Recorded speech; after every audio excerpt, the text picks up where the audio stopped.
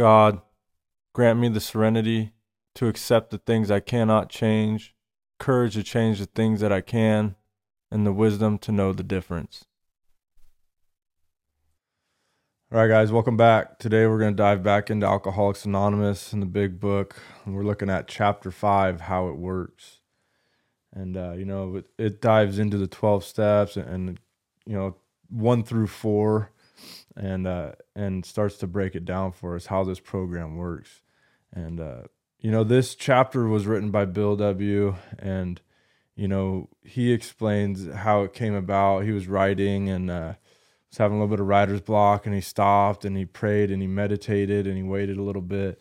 And then he went back to writing, and he said that, as soon as the pen touched the paper, it like had a mind of its own, and basically the chapter wrote itself. And he believes that this chapter was divinely inspired. And I'd have to agree, through reading it and studying it, like it's very divinely inspired. This whole program is, right? So let's get into it, how it works. And, if you've been to Alcoholics Anonymous meetings, we read, this first few paragraphs at the beginning of every meeting. So it'll be familiar to you. Chapter 5, how it works. Rarely have we seen a person fail who has thoroughly followed our path. And we'll just start there. I mean, that's a powerful and true statement. Rarely do we see anybody fail that really buys into this program, that really works it to the best of their ability, is honest with themselves, open-minded, and willing to do whatever it takes. The people that come to meetings, they're of service, they get a sponsor, they work the steps, they change their daily habits, they're honest with themselves about their past and the things that they've been doing. They're practicing integrity in the way that they live today. And they're doing the next right thing day after day and taking it one day at a time. People that do that do not fail in this program. Like, rarely have we seen someone fail who has thoroughly followed our path. It's a proven program, right? Those who do not recover are people who cannot or will not completely give themselves to this simple program. Usually men and women who are constitutionally incapable of being honest with themselves. There are such unfortunates. They are not at fault.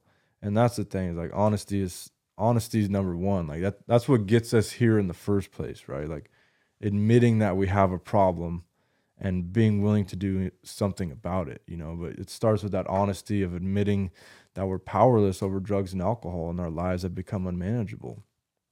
And then, being honest with other people and raising your hand and asking for help and taking an honest look at our past and taking an honest look at our motives and where we want to go in the future here. They are naturally incapable of grasping and developing a manner of living which demands rigorous honesty. Their chances are less than average. There are those, too, who suffer from grave emotional and mental disorders, but many of them do recover if they have the capacity to be honest. And that's true. Like, I've seen people in AA, other programs that suffer from mental disorders like schizophrenia or anxiety, bipolar, things like that. And if those people are willing to be honest and be honest about their mental health issues, outside issues, and do something about their addiction, and they thoroughly follow our path and work this program to the best of their ability, they're able to get and stay sober. Like they're able to work through the things that they've done and find meaning in their life and find meaning in sobriety and live a good life. And it does take outside help too. A lot of those people need medication, but that's okay as long as it's supervised by a doctor and they're following their suggestions and doing the things necessary to keep their life on track. Our stories disclose in a general way what we used to be like, what happened, and what we are like now. If you have decided you want what we have and are willing to go to any length to get it, then you are ready to take certain steps.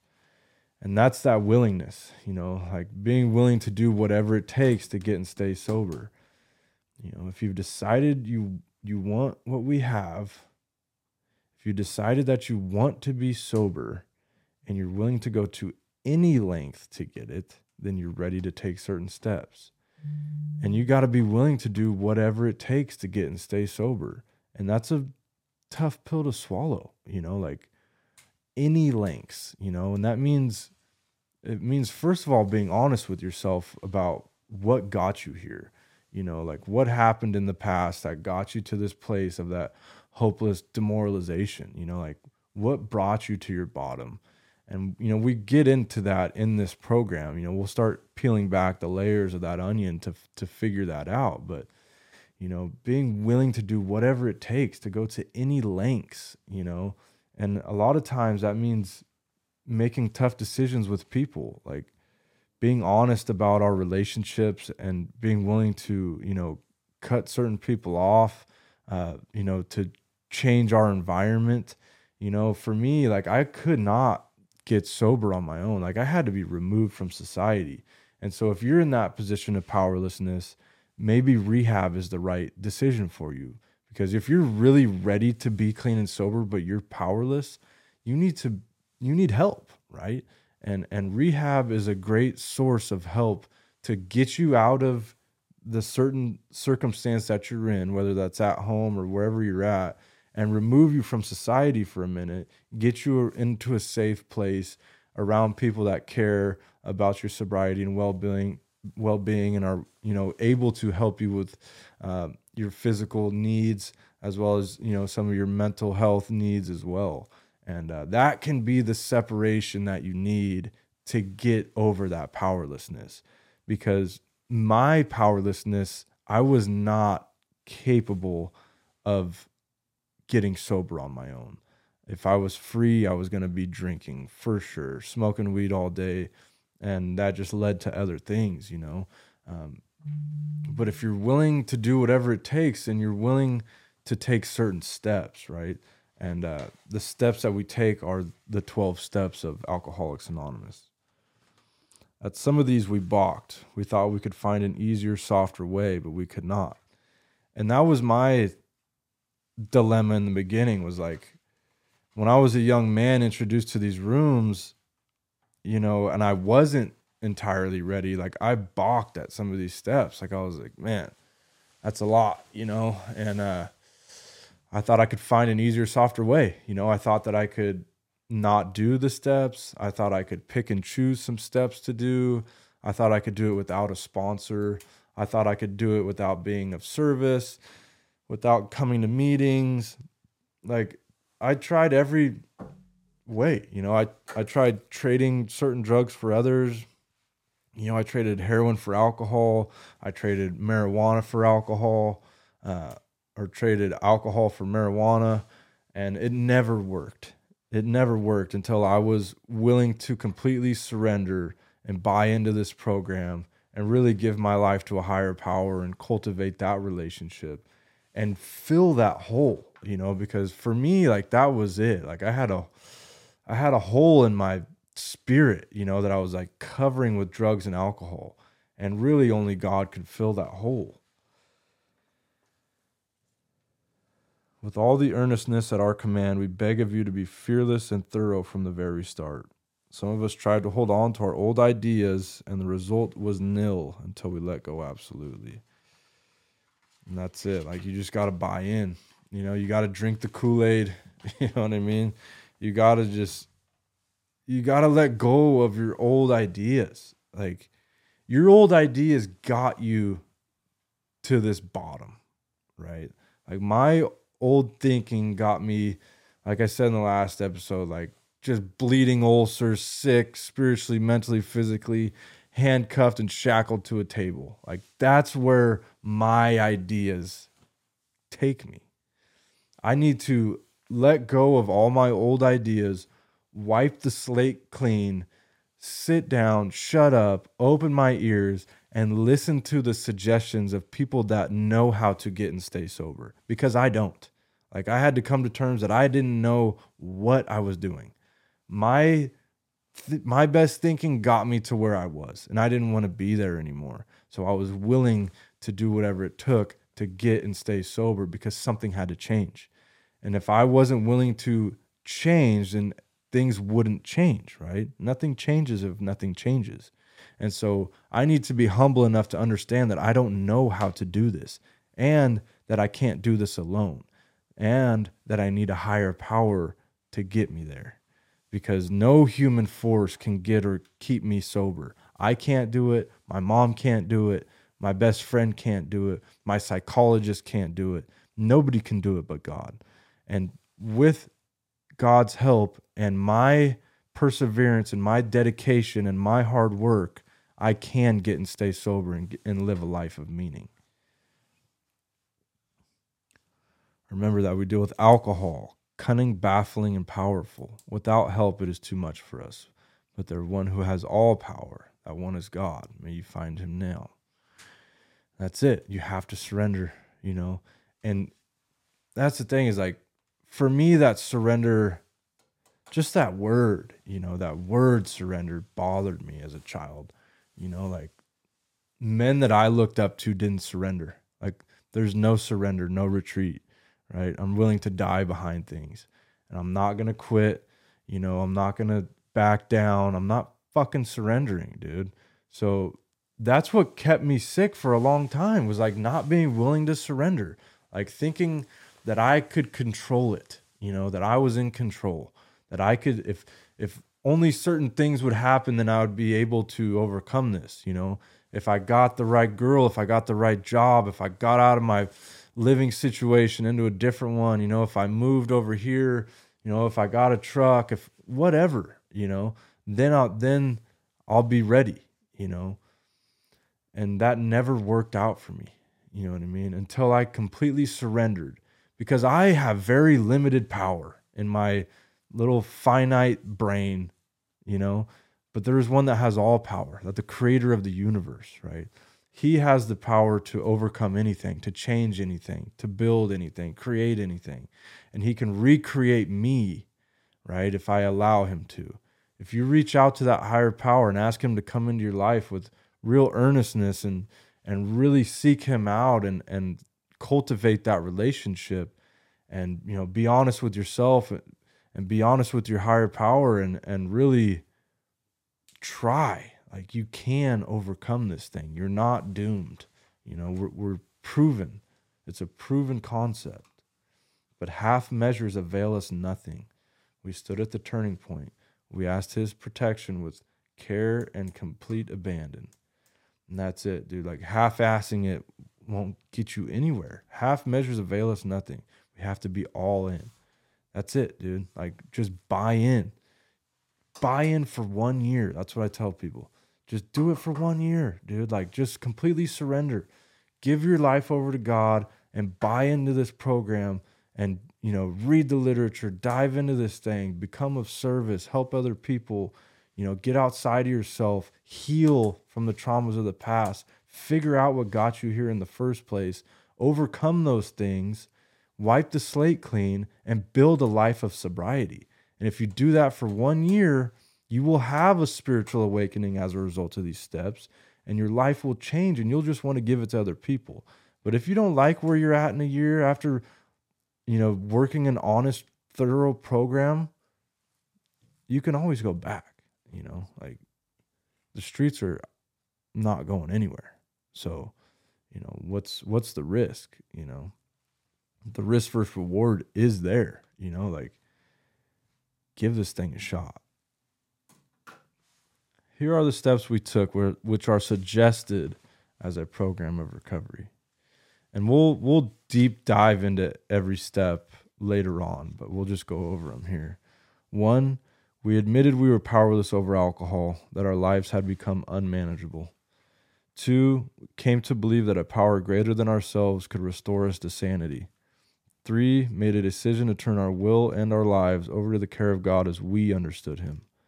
4, made a searching and fearless moral inventory of ourselves. 5, admitted to God, to ourselves, and to another human being the exact nature of our wrongs.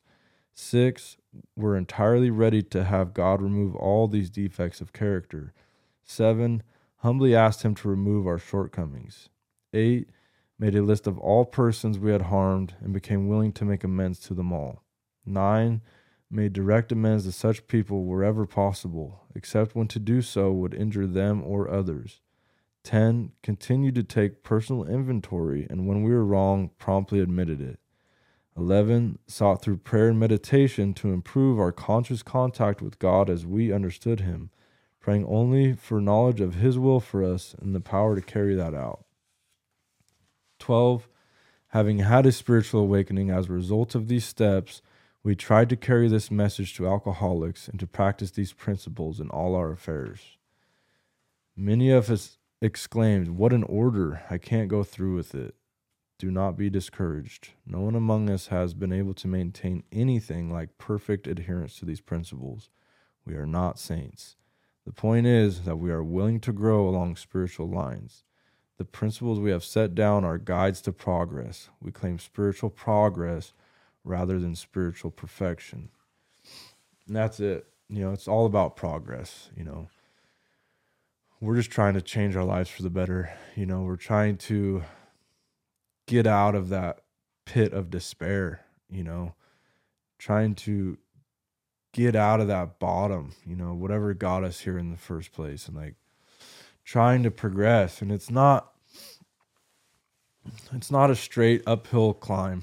It's up and down and sideways and sometimes backwards and then back up and then we stumble and then we'll go back up and then maybe we'll come back down and grab some other people and then come back up, and it's progress, not perfection, and we're sinners, dude.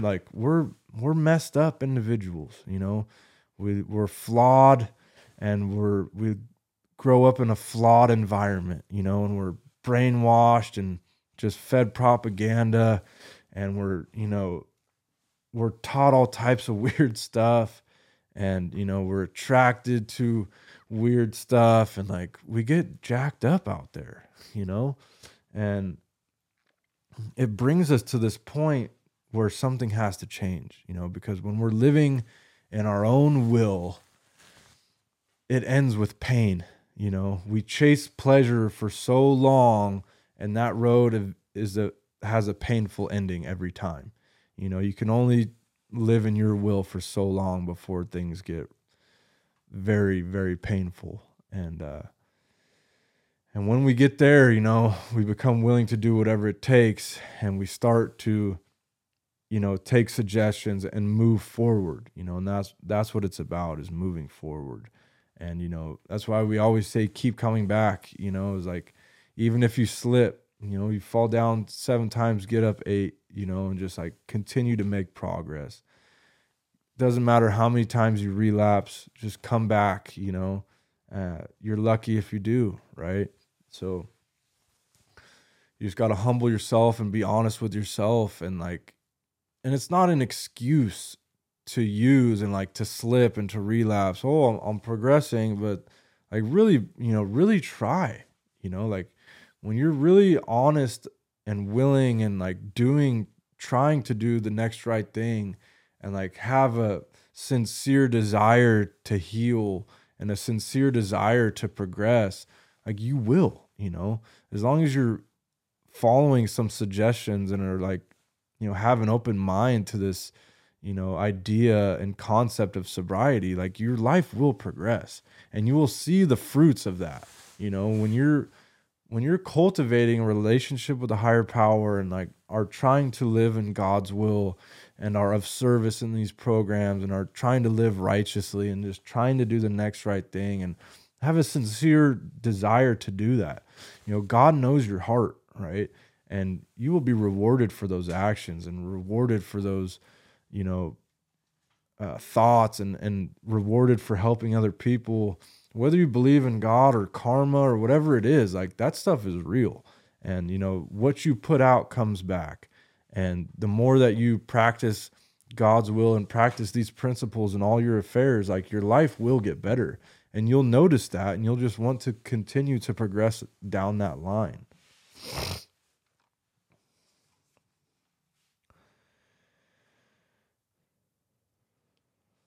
Our description of the alcoholic, the chapter to the agnostic, and our personal adventures before and after make clear 3 pertinent ideas.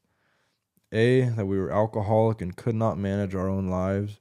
B, that probably no human power could have relieved our alcoholism. And C, that God could and would if he were sought. So that's step 1 and 2, right? That we were alcoholic and could not manage our own lives. That probably no human power could have relieved our alcoholism, right? And that God could and would if he were sought. Being convinced, we were at step 3,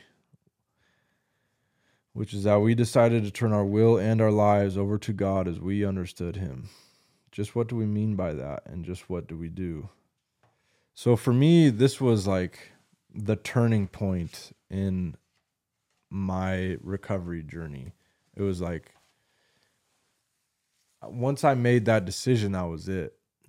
I took this step very seriously. And like, for me, it was like, all right, this is the fork in the road, like once I make this decision, I'm not going back, and I had never really made that decision.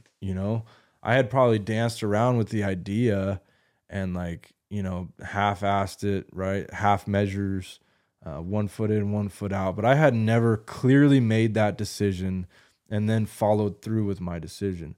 And that's the thing, is like, it's just a decision. It's not an action. We're not in the action step yet. Like, you can make a decision and not follow through with that decision, right? You can decide you're going to do something or go somewhere or be something, and you can have all the sincerity in the world, but until you put that into action, it's just a decision, right? And that's all we're doing here. But for me, it was the turning point, because I was willing to do whatever it took to get and stay sober. So when I made this decision, I knew that that was it. Like, I'm cutting off the old way of life, and I'm deciding to turn my will and my life over to God of my understanding to the best of my ability, and that meant I'm no longer living for Blaine's will. I'm no longer, gonna live in selfishness and self-centeredness. I'm no longer gonna pleasure seek. I'm gonna put God's will in everything I do to the best of my ability. Like, again, I know I say it a lot, but like, I'm still human. I'm still flawed. Like, I make mistakes, but I'm trying to progress in this walk, right? And for me, that meant, first and foremost, stop the bleeding.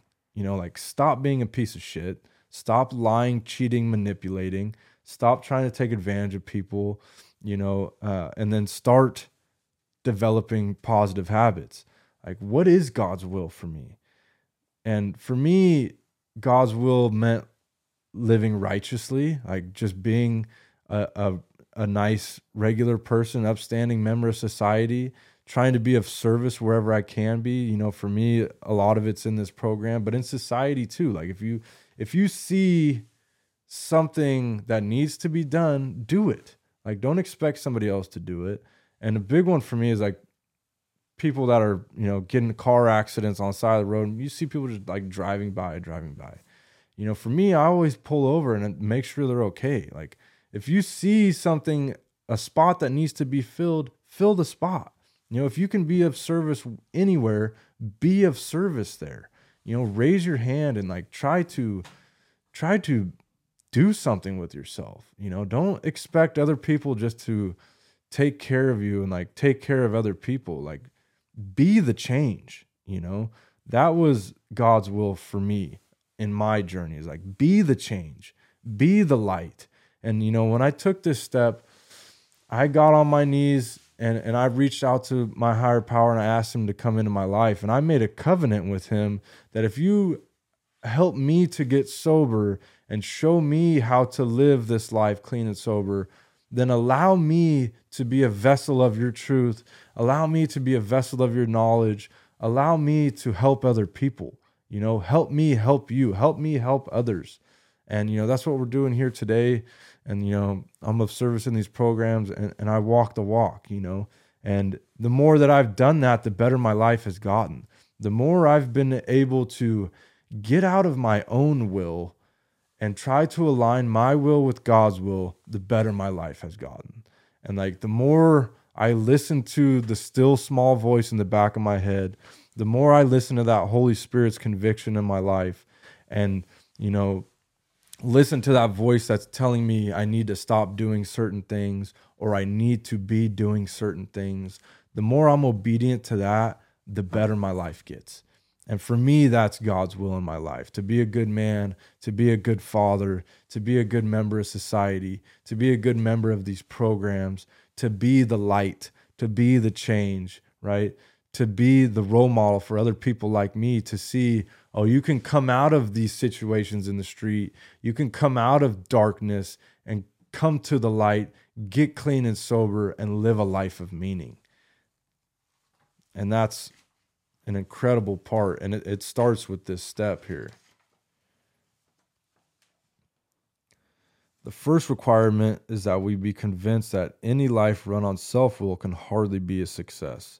On that basis, we are almost always in collision with something or somebody, even though our motives are good. Most people try to live by self-propulsion. Each person is like an actor who wants to run the whole show, is forever trying to arrange the lights, the ballet, the scenery, and the rest of the players in his own way. If his arrangements would only stay put, if the people would do as he wished, the show would be great. Everybody, including himself, would be pleased. Life would be wonderful. And trying to make these arrangements, our actor may sometimes be quite virtuous. He may be kind, considerate, patient, generous, even modest and self-sacrificing. On the other hand, he may be mean, egotistical, selfish, dishonest. But as with most humans, he is more likely to have varied traits. And that's, that's our will. We're trying to force our will on other people, trying to force our will in environments. And like we think, we just try to control things, right? We try to control our lives, other people's lives to make our lives better. And it's all our will. Me, me, me, me. If you would just do this, if she would stop doing that, if I could just have this. And we try to control and manipulate and scheme and scam and try to get ourselves in position. And we're only thinking about ourselves. And it never works out that way. What usually happens? The show doesn't come off very well. He begins to think life doesn't treat him right. He decides to exert himself more. He becomes on the next occasion still more demanding or gracious, as the case may be. Still the play does not suit him. Admitting he may be somewhat at fault, he is sure that other people are more to blame. He becomes angry, indignant, self-pitying. What is his basic trouble? Is he not really a self-seeker when trying to be kind? Is he not a victim of the delusion that he can wrest satisfaction, happiness out of this world if he only manages well? Is it not evident to all the rest of the players that these are the things he wants? And do not his actions make each of them wish to retaliate, snatching all they can out of the show? Is he not, even in his best moments, the producer of confusion rather than harmony? Our actor is self-centered, egocentric, as people like to call it nowadays. He's like the retired businessman who lulls the Florida sunshine in the winter, complaining of the sad state of the nation. The minister who sighs over the sins of the 20th century. Politicians and reformers who are all sure would be utopia if the rest of the world would only behave. The outlaw safecracker who thinks society has wronged him. And the alcoholic who lost it all and is locked up. Whatever our protestations, are not most of us concerned with ourselves, our resentments, and our self-pity? Selfishness, self-centeredness, that we think is the root of our troubles. And it is, trying to put ourselves first in all these situations, it's the issue, and for me, I was always trying to change the way that I felt, like not only trying to, put myself first in all these situations to gain standing, status, money, power, respect, whatever it is, but I'm also like trying to change the way that I felt.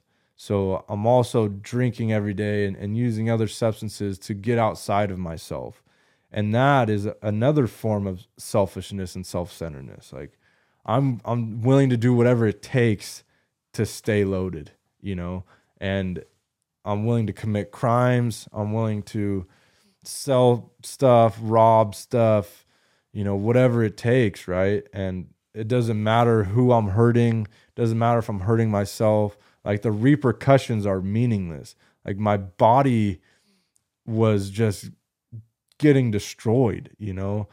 I was falling apart. My mental state had deteriorated. My spiritual state was very dim, you know, like I was a mess, dude. I had all of the repercussions in the world staring at me in the face. Couldn't stay out of jail, losing custody of my kid, like not being able to hold on to relationships, no money, flipping cars, DUIs, you know, poor relationships with women and friends, like burning bridges, losing jobs. Just a mess, dude. Just a mess. But all my selfish and self-seeking desires were just, how can I get out of this? You know, what do I need to do to get into a better housing situation? What do I need to do to, you know, feel better right now? Like, forget about the future, you know? Tomorrow is going to bring tomorrow, and tomorrow will worry about itself. But right now, I need to change the way that I feel. And that's a sketchy spot to be in. Driven by 100 forms of fear, self-delusion, self-seeking, and self-pity, we step on the toes of our fellows and they retaliate. Sometimes they hurt us, seemingly without provocation, but we invariably find that at some time in the past we have made decisions based on self, which later place us in a position to be hurt. Yeah, it's like we do it to ourselves, you know, even if we feel like somebody wronged us, like we always have a role to play in those situations. So our troubles, we think, are basically of our own making. And that's it, you know, like take ownership. You know what I mean? Like, that's a big part of this program and a big part of life and growth and progress, right? Is like, take ownership of all this stuff. Like, take responsibility for your actions, you know, like be honest with yourself about where you're at, what you've done, the places that you've been, the things that have happened. Take ownership of that stuff. Stop fucking blaming other people. It's not your parents' fault. You are where you are. You can blame other people one time. You can blame your family situation once. That's it. You know, if you get to 18 years old and your mom and dad fucked you up, the government fucked you up, whatever situation you came through messed you up. You got raped, molested, you know, trafficked, whatever it is. You were homeless, you were abused. All those things are horrible, and all of those things, especially unprovoked, are not your fault. And that's the truth. But what's also the truth is that now that you're an adult, your response is your responsibility. You know, you're no longer powerless, right? You now are in position to change your life and to rewrite the outcome. Like, all those issues happened, and they happened for a reason, and they brought you to the point where now you have a decision to make. And, you know, a lot of us stay sick in the past for a long time. And we allow those situations to continue to hurt us and continue to, you know, mess up our future. And we use it as excuses for our behavior. But as adults, like, we're no longer under, you know, those powers. Like, we have decisions to make and we have the power to change. And there's a lot of help out there. There's a lot of self-help groups. And, you know, hopefully you find the help that you need. But it takes ownership. Like, you have to take responsibility for your life now and responsibility for your future. And, you know, if you are a victim of assault and abuse and trafficking, you know, it never happened to me, and I'm not here to judge you and to judge your journey. But I know that you can overcome it. And I know that you can change the perspective on things that have happened to you, and you can change the outcome of your life. And you can find meaning in those things by helping other people to overcome those same situations. And that's what we do in these programs, is like we become the light. We become the person that can show you what is possible, right? And it's not about what happens to us. It's about how we react and overcome the things that have happened to us. And that is where the power is. And you can find that power from God.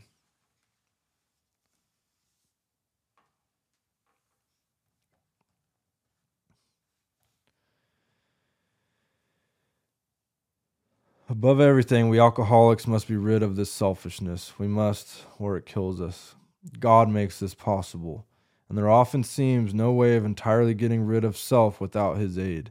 Many of us had moral and philosophical convictions galore, but we could not live up to them even though we would have liked to. Neither could we reduce our self-centeredness much by wishing or trying on our own power. We had to have God's help. This is the how and why of it. First of all, we had to quit playing God. It didn't work. Next, we decided that hereafter in this drama of life, God was going to be the director. He is the principal, we are his agents. He is the father, we are his children. Most good ideas are simple, and this concept was the keystone of the new and triumphant arc through which we passed through to freedom.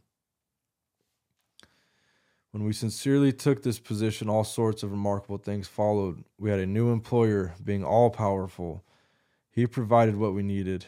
If we kept close to him and performed his work well, established on such a footing, we became less and less interested in ourselves, our little plans and designs. More and more we became interested in seeing what we could contribute to life. As we felt new power flow in, as we enjoyed peace of mind, as we discovered we could face life successfully, as we became conscious of his presence, we began to lose our fear of today, tomorrow, or the hereafter. We were reborn. Man, that's the beauty of it right there. Like, get out of your own way, right? Surrender your power to a higher power. Like, allow God to take the wheel. Like, as soon as I gave it all to him, like, I immediately got that peace. Is I no longer cared about the outcome. Like, I knew that when I tried to control things, it got me to that point. But when I gave up the power, when I gave it to God and asked him to take control of my life and to show me how to live, and then like paid attention to that and really tried to take those suggestions and really tried to do something about it and didn't care about the expectations, but only cared about trying to follow God's will, I gained that peace. I gained that power, right? I gained the power to overcome my mind, right? I was no longer anxious about the future, and I was in a bad spot. I had lost everything. I was looking at a bunch of time, lost my daughter. Like, I had a lot of negative stuff going on, but I no longer cared about the outcome because I only cared about healing and I only cared about living in God's will. And for me, I knew that I just needed to take it one day at a time and give the expectations to God. And I knew that as long as I did that, I was going to be taken care of. I knew that God had my best interest in mind. I knew that this program worked. I knew that God cared about me. I knew that I had a willing and loving God that would take care of me as long as I tried my best. And that's been my truth, and it's been other people's truth too.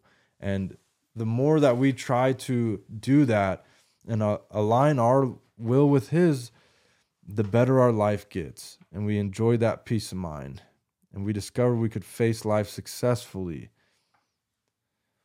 No matter what happens, like keeping that faith, and when we keep that faith and we overcome life successfully, when life shows up and we're able to stay sober and like work through things without drinking, we build that self-confidence, and when we overcome these hurdles in life without using, we build that confidence and realize we never have to use again. Like nothing can take me out anymore. Like it doesn't matter. I can overcome this. I can live with myself. I can live life on life's terms without drinking, because drinking never solves anything for me. As a matter of fact, it ruined everything for me. We were reborn. That's how I felt. I felt like I was born again, you know.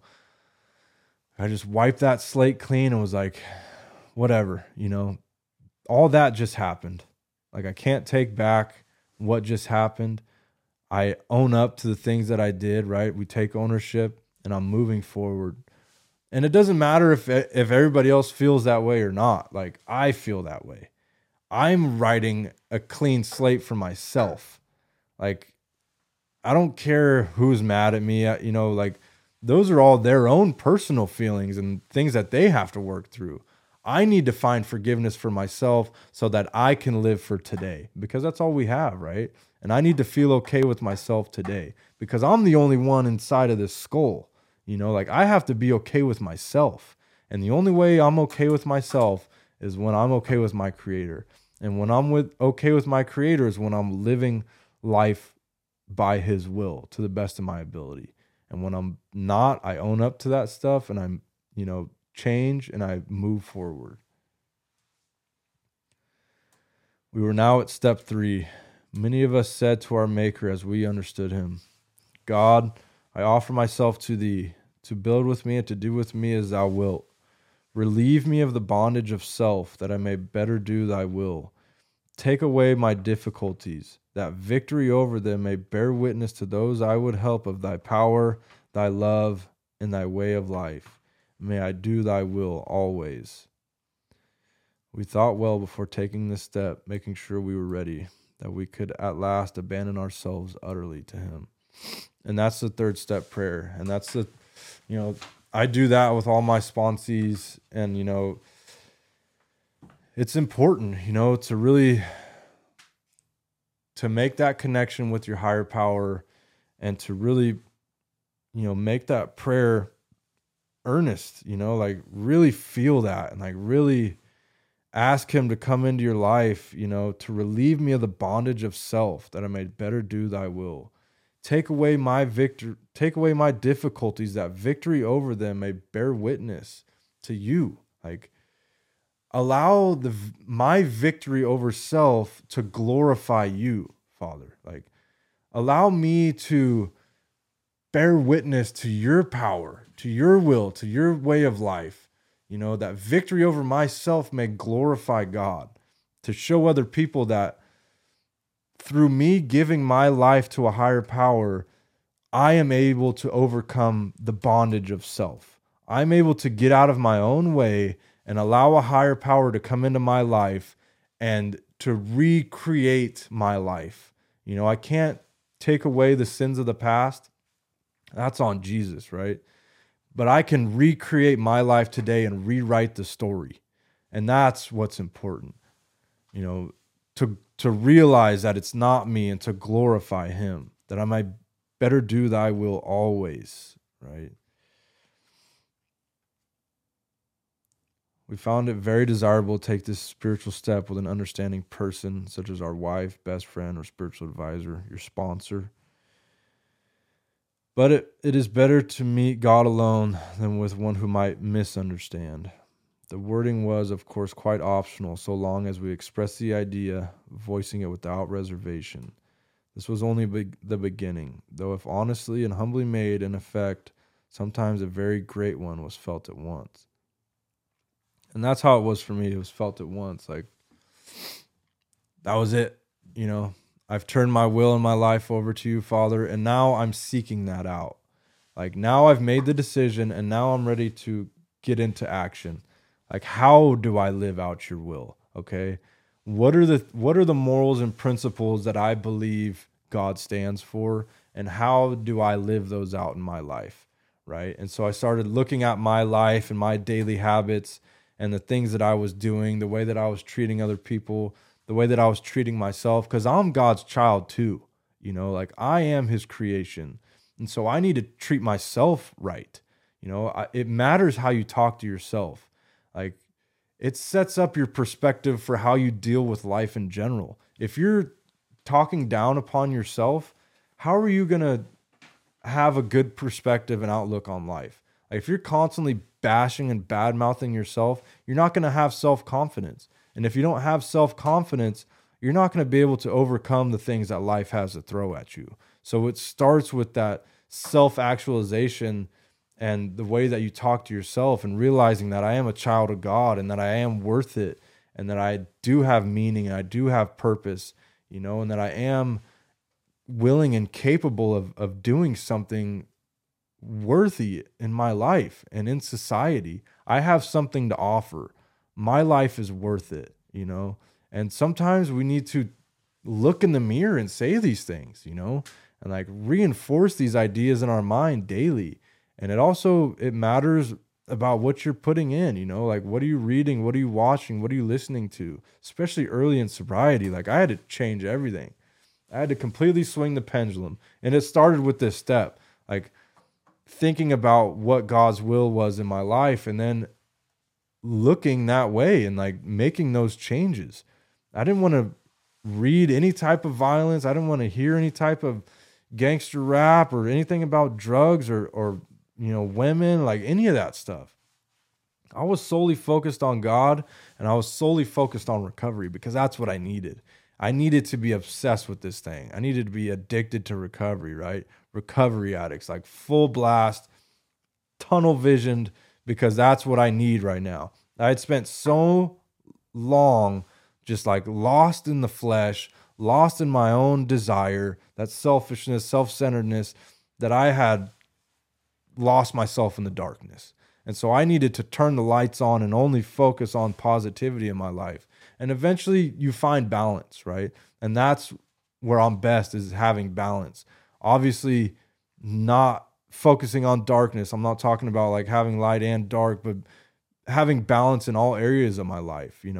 I'm no longer affected by those negative things because I've been changed. Like God has come into my life and changed my heart. I no longer have the desires of the flesh that I used to have.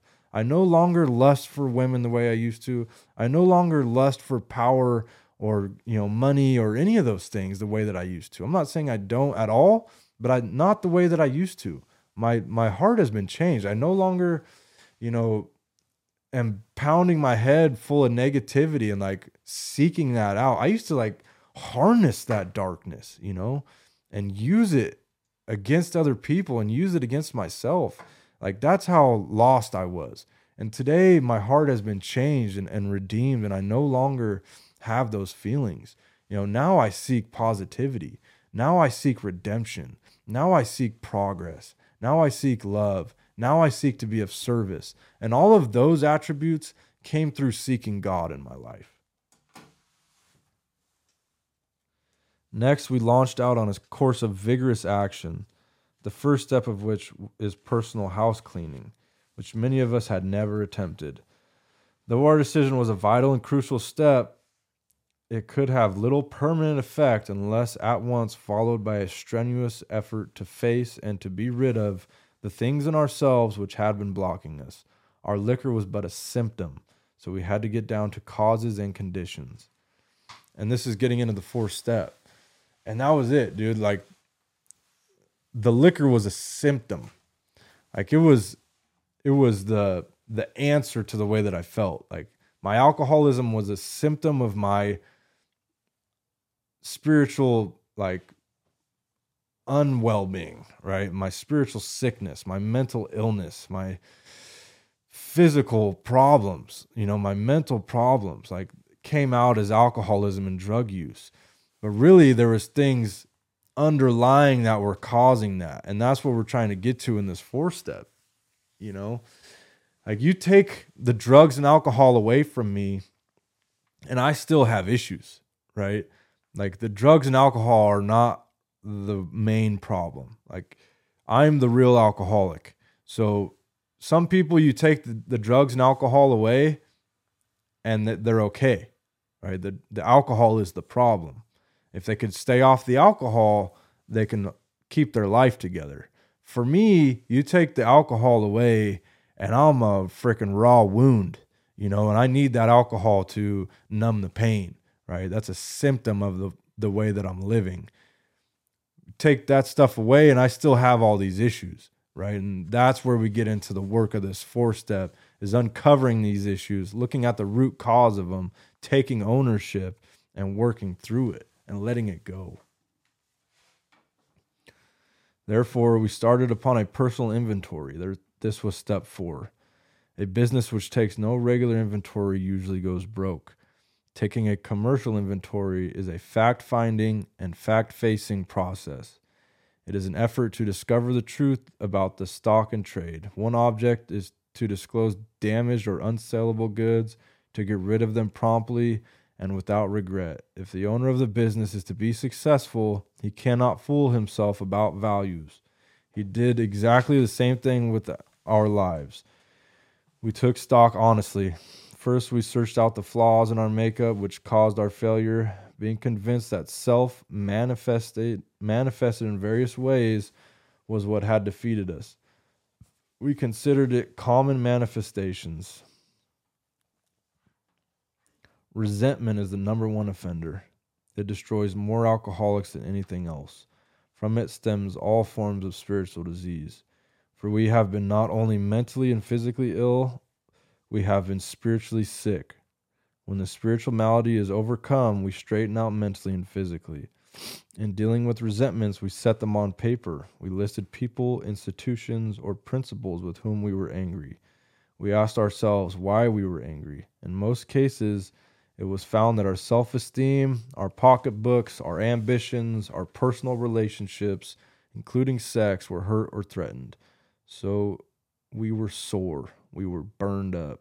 On our grudge list, we set opposite each name our injuries.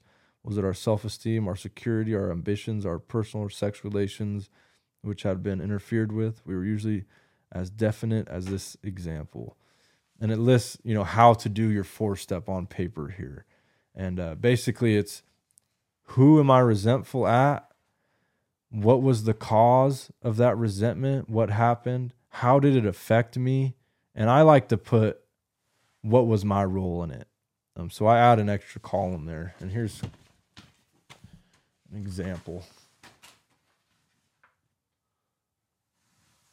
And I like to make one more column, saying, what was my role in it? Because that was it for me. It was like, looking at all of these situations and like realizing that I had a role to play in all of these relationships, and the big light bulb for me was looking at the relationship with my daughter's mom. And like, dude, the things that transpired in that relationship were very painful. And, she did things to me at the end that were, horrible and that really spun me off into the deep end. And I had a lot of hatred for her and a lot of hatred for women in general. And I was angry, and I was upset. And it wasn't until working this 4-step that I was able to take a step back and detach from the situation and like look at these relationships, and specifically the one with her, and realize that it was me. Like, I was the one that pushed her away in the beginning. She was there for me. Like, she, had my baby and was like willing to try and make this thing work. And I was the one that was an alcoholic drug addict. Like, I was lying to her. I wasn't being honest. I wasn't living up to her expectations as a spouse, as a father, a provider, all these things. I was self-seeking and selfish in my desires. I wasn't putting our relationship first. I was lying to her, using on the side, lying to her about it, spending a lot of money on drugs and alcohol, and had pushed her away. I was the root cause of all of these things, and until I realized that, I stayed sick.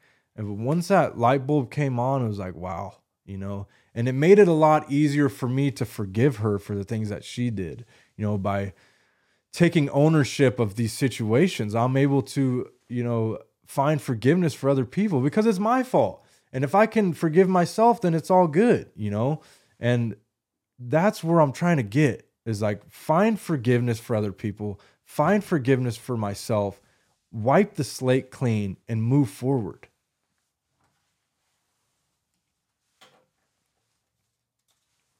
But you got to be honest. Like if you don't work an honest 4-step and like really get all these things on paper and are honest about your role in all these situations, it's not going to work for you, you know? And if you're not willing to look at all of these situations honestly, the chances are they're going to come back, you know? And until you work that honest 4-step and really work through those situations, get those things on paper and deal with them internally, the chances of them coming back are very strong.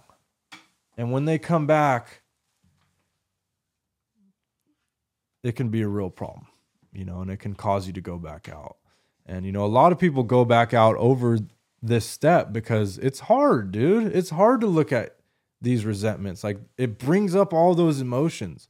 You know, you look at these situations, these relationships, and it brings back all that anger, right? It brings back the jealousy. It brings back the pain, you know, of all these situations. And then being honest and like taking ownership of the fact that I'm the jackass here, you know, and like dealing with that. And then you got to deal with the shame and guilt of all those situations without drinking or using, you know, and that's why it's so vitally important to be doing this step with a sponsor and to be, you know, fully engaged in this program and going to meetings and talking about the way that you feel with other people that have been there, that have experienced these things, that are like-minded, that care about you.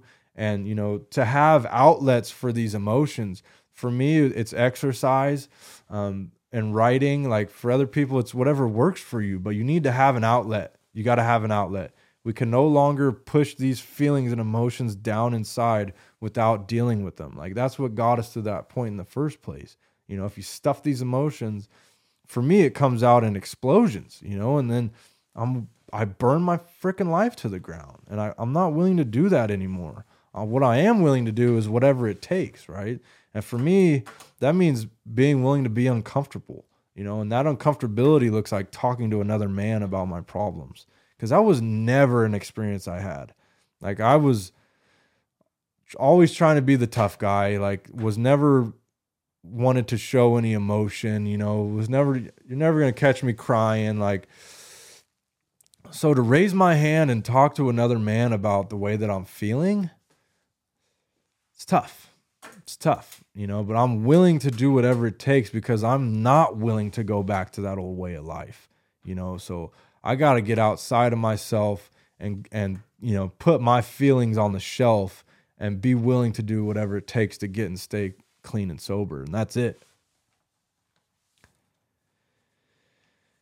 It is plain that a life which includes deep resentment leads only to futility and unhappiness. And that's like that saying, you know, resentment is like drinking poison and hoping the other person dies. Like harboring that anger, it doesn't do anything because that person probably doesn't give a shit, you know? Like they probably don't feel the same way you feel. So all you're doing is like harboring these negative images and these negative feelings towards that person when they don't even give a crap about you, dude. Or they've already forgiven you and like move forward. It's not even a big deal. Like they love you. It's not even an issue, but you're harboring these resentments and all it's doing is making you sick. To the precise extent that we permit these, do we squander the hours that might have been worthwhile. But with the alcoholic, those hope is the maintenance and growth of a spiritual experience. This business of resentment is infinitely grave. We found that it is fatal, for when harboring such feelings, we shut ourselves off from the sunlight of the spirit. The insanity of alcohol returns and we drink again. And with us, to drink is to die. And that's how real it is, dude. Like harboring these resentments can be fatal. Like not taking an honest and thorough 4-step can be a fatal mistake. Because if you leave these stones uncovered and you don't come to the point of forgiveness for that person and forgiveness for yourself, it can cause you to go back out. And to go back out is jeopardizing your life because this disease is fatal. It gets worse, never better. Jails, institutions, and death. That's it, right? So that's how real it is to take these steps with all the best of your ability, honest and thorough from the very start. If we were to live We had to be free of anger. The grouch and the brainstorm were not for us. They may be dubious luxuries of normal men, but for the alcoholics, these things were poison. We turned back to the list, for it held the key to our future. We were prepared to look at it from an entirely different angle. We began to see that the world and its people really dominated us. In that state, the wrongdoing of others, fancied or real, had power to actually kill. How could we escape? We saw that these resentments had to be mastered, but how? We could not wish them away with any more alcohol. This was our course. We realized that people who wronged us were perhaps spiritually sick. Though we did not like their symptoms and the way that they disturbed us, they, like ourselves, were sick too. We asked God to help us show them the same tolerance, pity, patience that we would cheerfully grant a sick friend. Then when a person offended, we said to ourselves, that is a sick man. How can I be helpful to him? God, save me from being angry. Thy will be done. And that, dude, is like the key to the door of forgiveness. Like looking at these resentments and like realizing we all go through things, like some of us are alcoholics and addicts. Others of us go through trauma and whatever, all the negative things that we see people get raised in and go through happen. And, ours manifests in addictions. And we're lucky to have these programs and like get funneled into these environments where healing is like forced or like we're shown how to overcome it. A lot of people are just out there raw dogging their trauma, and like raw dogging their mental illness and like not taking prescriptions and just like going through life. And that manifests in violence and it manifests in all types of negative things, And so coming to the understanding that a lot of people are sick too, and they harm us because of those things, because of things that they've been through, because of the lies that they've been told, because of the pain that they're going through. They project that onto other people and they hurt us. Hurt people, right? There's that saying. But broken people help broken people, and that's the truth too. And that's the power of this program, and we have to understand that everybody has issues, everybody goes through things and, we hurt each other when we're hurt, and we have to give people that grace. And it was easier for me to forgive other people when I realized that I'm fucked up, and if I'm capable of doing these things, like, of course, other people are capable of doing these things too, whether it's behind drugs and alcohol or not. Like, we all have issues, and we're all capable of violence. We're all capable of harming each other in one way or another, whether that's manipulation or, financial, sexual, whatever it is. Like, we can all hurt each other, whether we mean to or not.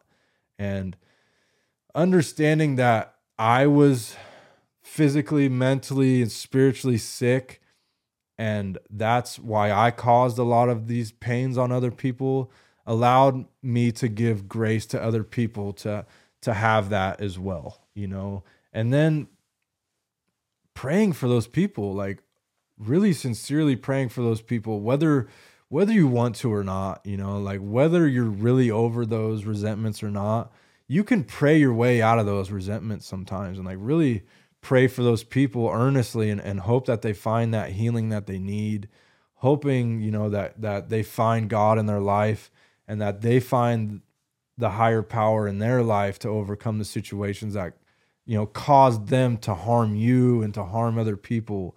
And, you can pray your way into good feelings about people. It's true. It happens. And that's one of the tools that we use in this program. If we're having a hard time, like overcoming these resentments, we tell each other, like, pray for that person, really pray for them earnestly that they find the healing that they need and that they come to terms with the things that they've done. We avoid retaliation or argument. We wouldn't treat sick people that way. If we do, we destroy our chance of being helpful. We cannot be helpful to all people, but at least God will show us how to take kind and tolerant views of each other and everyone. Referring to our list again, putting out of our minds the wrong others had done, we resolutely looked for our own mistakes.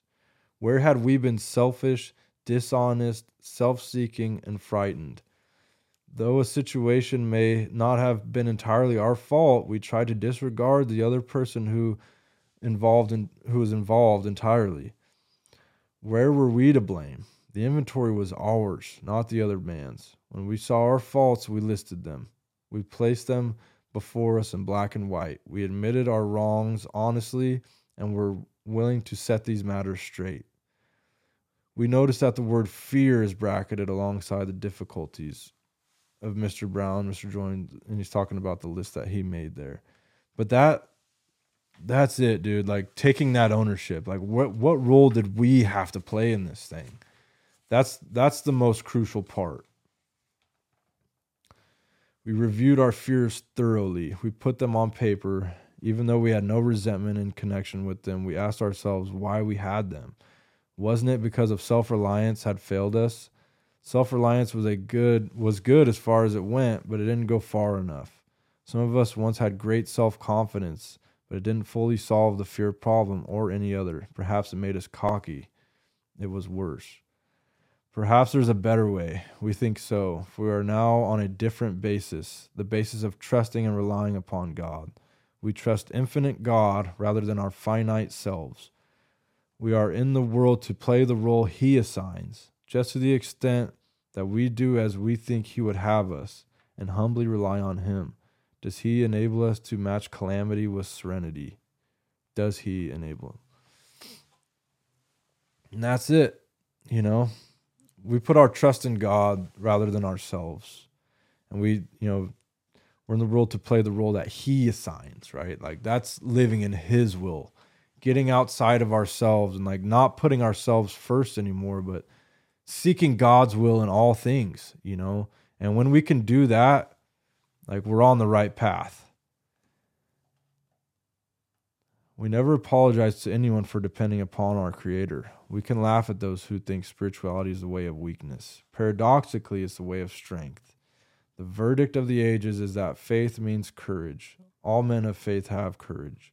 They trust their God. We never apologize for God. Instead, we let Him demonstrate through us what He can do. We ask Him to remove our fear and direct our attention to what He would have us be. At once, we commence to outgrow fear.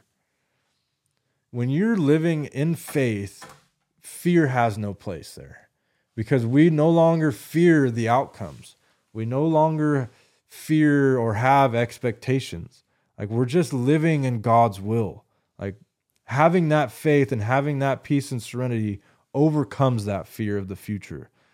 Like I don't even care what happens. Like I know that whatever happens is supposed to happen and I'm going to handle it the best way I know how. And the best way I know how is through having that faith in God.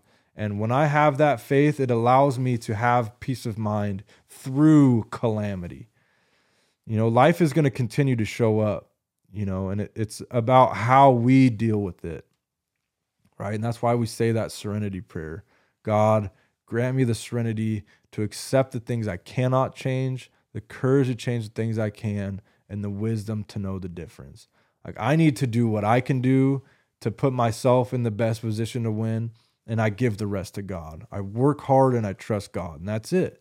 And when I do that, there's nothing to fear but fear itself. Like fear is a poison in itself. It never serves us. The only time it serves us is if we're in a physical situation and we need to get out of it. If the fear is in your mind, then that is the problem. The future tripping and like the fear of the unknown, like that's where the pain is at. That's where that anxiety comes from, is when you're not living in the moment. And that fear is what keeps us out of living in the moment. And when you have true faith in your Creator and you're doing the things necessary in your life, there's nothing to fear but fear itself. Now about sex. Many of us need an overhauling there, but above else, we try to be sensible on this question. It's so easy to get way off the track. Here we find human opinions running to the extremes, absurd extremes, perhaps.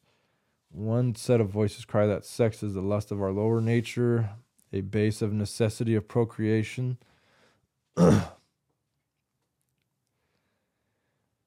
So, when it comes to sex, it's just like you need to take an honest look at how you're living. Like, are you using sex for the wrong reasons? Are you manipulating people for sex? Are you trying to change the way that you feel because of sex? Like using sex to change the way that you feel, or pornography, masturbation?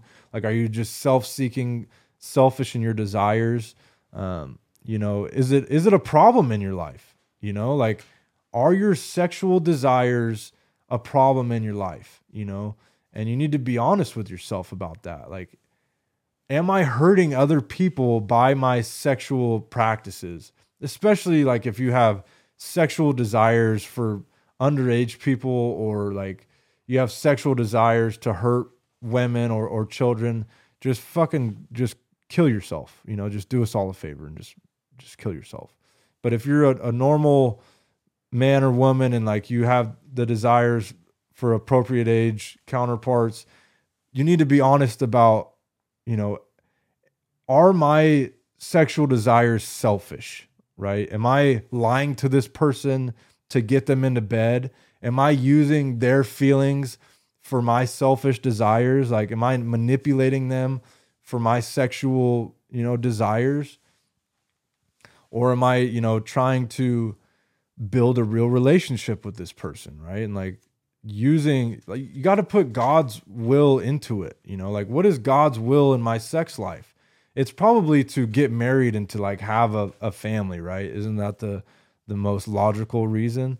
And I understand like in today's day and age, sex is a huge role in our environment and it's part of the dating process, but it doesn't have to be either, if you there's a reason why religions push marriage before sex. It's so you can really know the person before you have sex with them. And like that way sex is not the main reason why you're together. Because if it's the main reason that keeps you together, you're not going to last, because our bodies deteriorate and things happen and you won't be, and it's so fleeting. Like if the sexual desire and like your sex life is what's keeping you together, you're not going to stay together because it's never enough. It's like money, dude. It's like, it's just never enough. You always want more. You always want something different.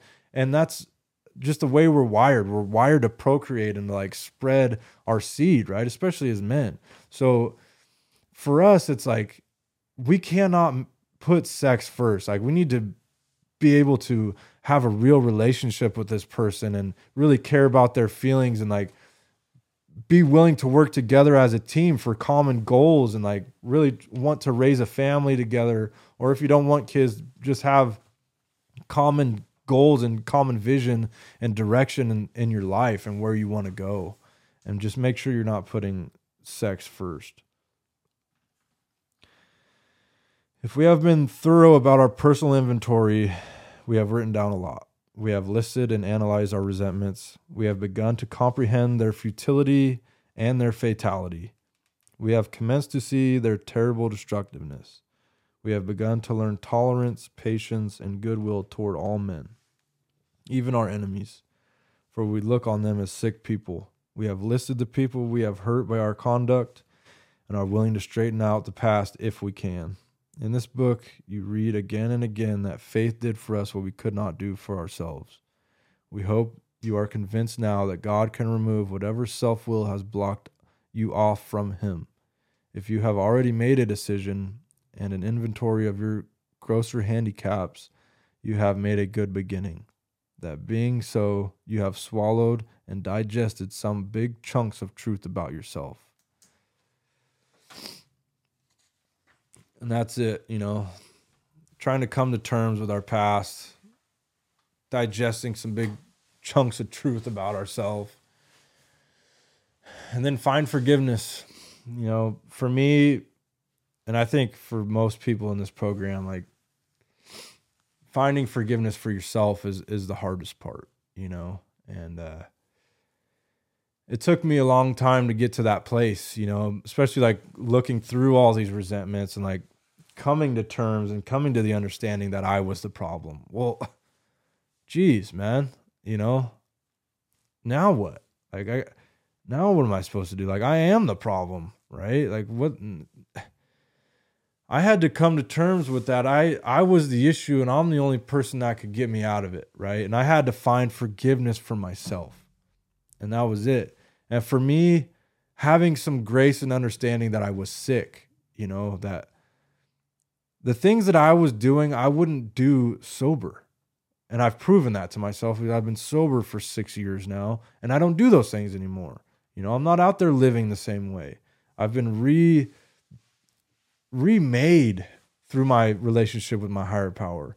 And those things that I was doing out there, the lying, cheating, stealing, manipulating, hurting other people, all the selfish, self-centered desires, I was doing that because I was sick, and giving myself that grace of the knowledge that I was sick gave me some room, and I can't take back the things that I've done. Like what's happened has happened. I've hurt a lot of people. I've burned a lot of bridges.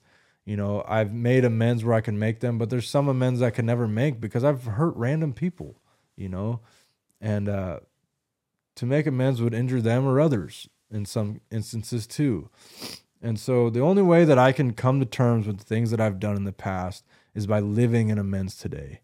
And so today I try to live in God's will. I try to, walk righteously. And when I'm wrong, I promptly admit it and I change, and as long as I'm living in amends to my past, then I can be okay with myself today. Whereas if you continue to live the way that you were living, then nothing changes, right? And you're still going to be stuck in that guilt and shame and regret and resentment for yourself, and that's the biggest resentment is for self in a lot of our lives. And I know for me, it was like not living up to my own expectations as a father, as a man, as a son, as a friend, as a spouse, all these things, kept me sick, and I was angry at myself for those, so I just needed to wipe the slate clean, and live in amends to the past and live righteously today to the best of my ability. And it's progress, not perfection. And, as long as I try to align my will with God's will and continue to seek that out in my life and continue to cultivate this relationship with my higher power, stay connected to these programs, be of service, be a good man, be a good father, and a good friend, good spouse, brother, son, all those things, then I can be okay with myself today. And I put faith in my higher power for the future and for how I'm living right now. And I know that no matter what happens, that I'm going to be okay because I have that foundation of faith and I live in his will today. So hopefully you guys got something out of that, and we'll see you on the next one. Thank you.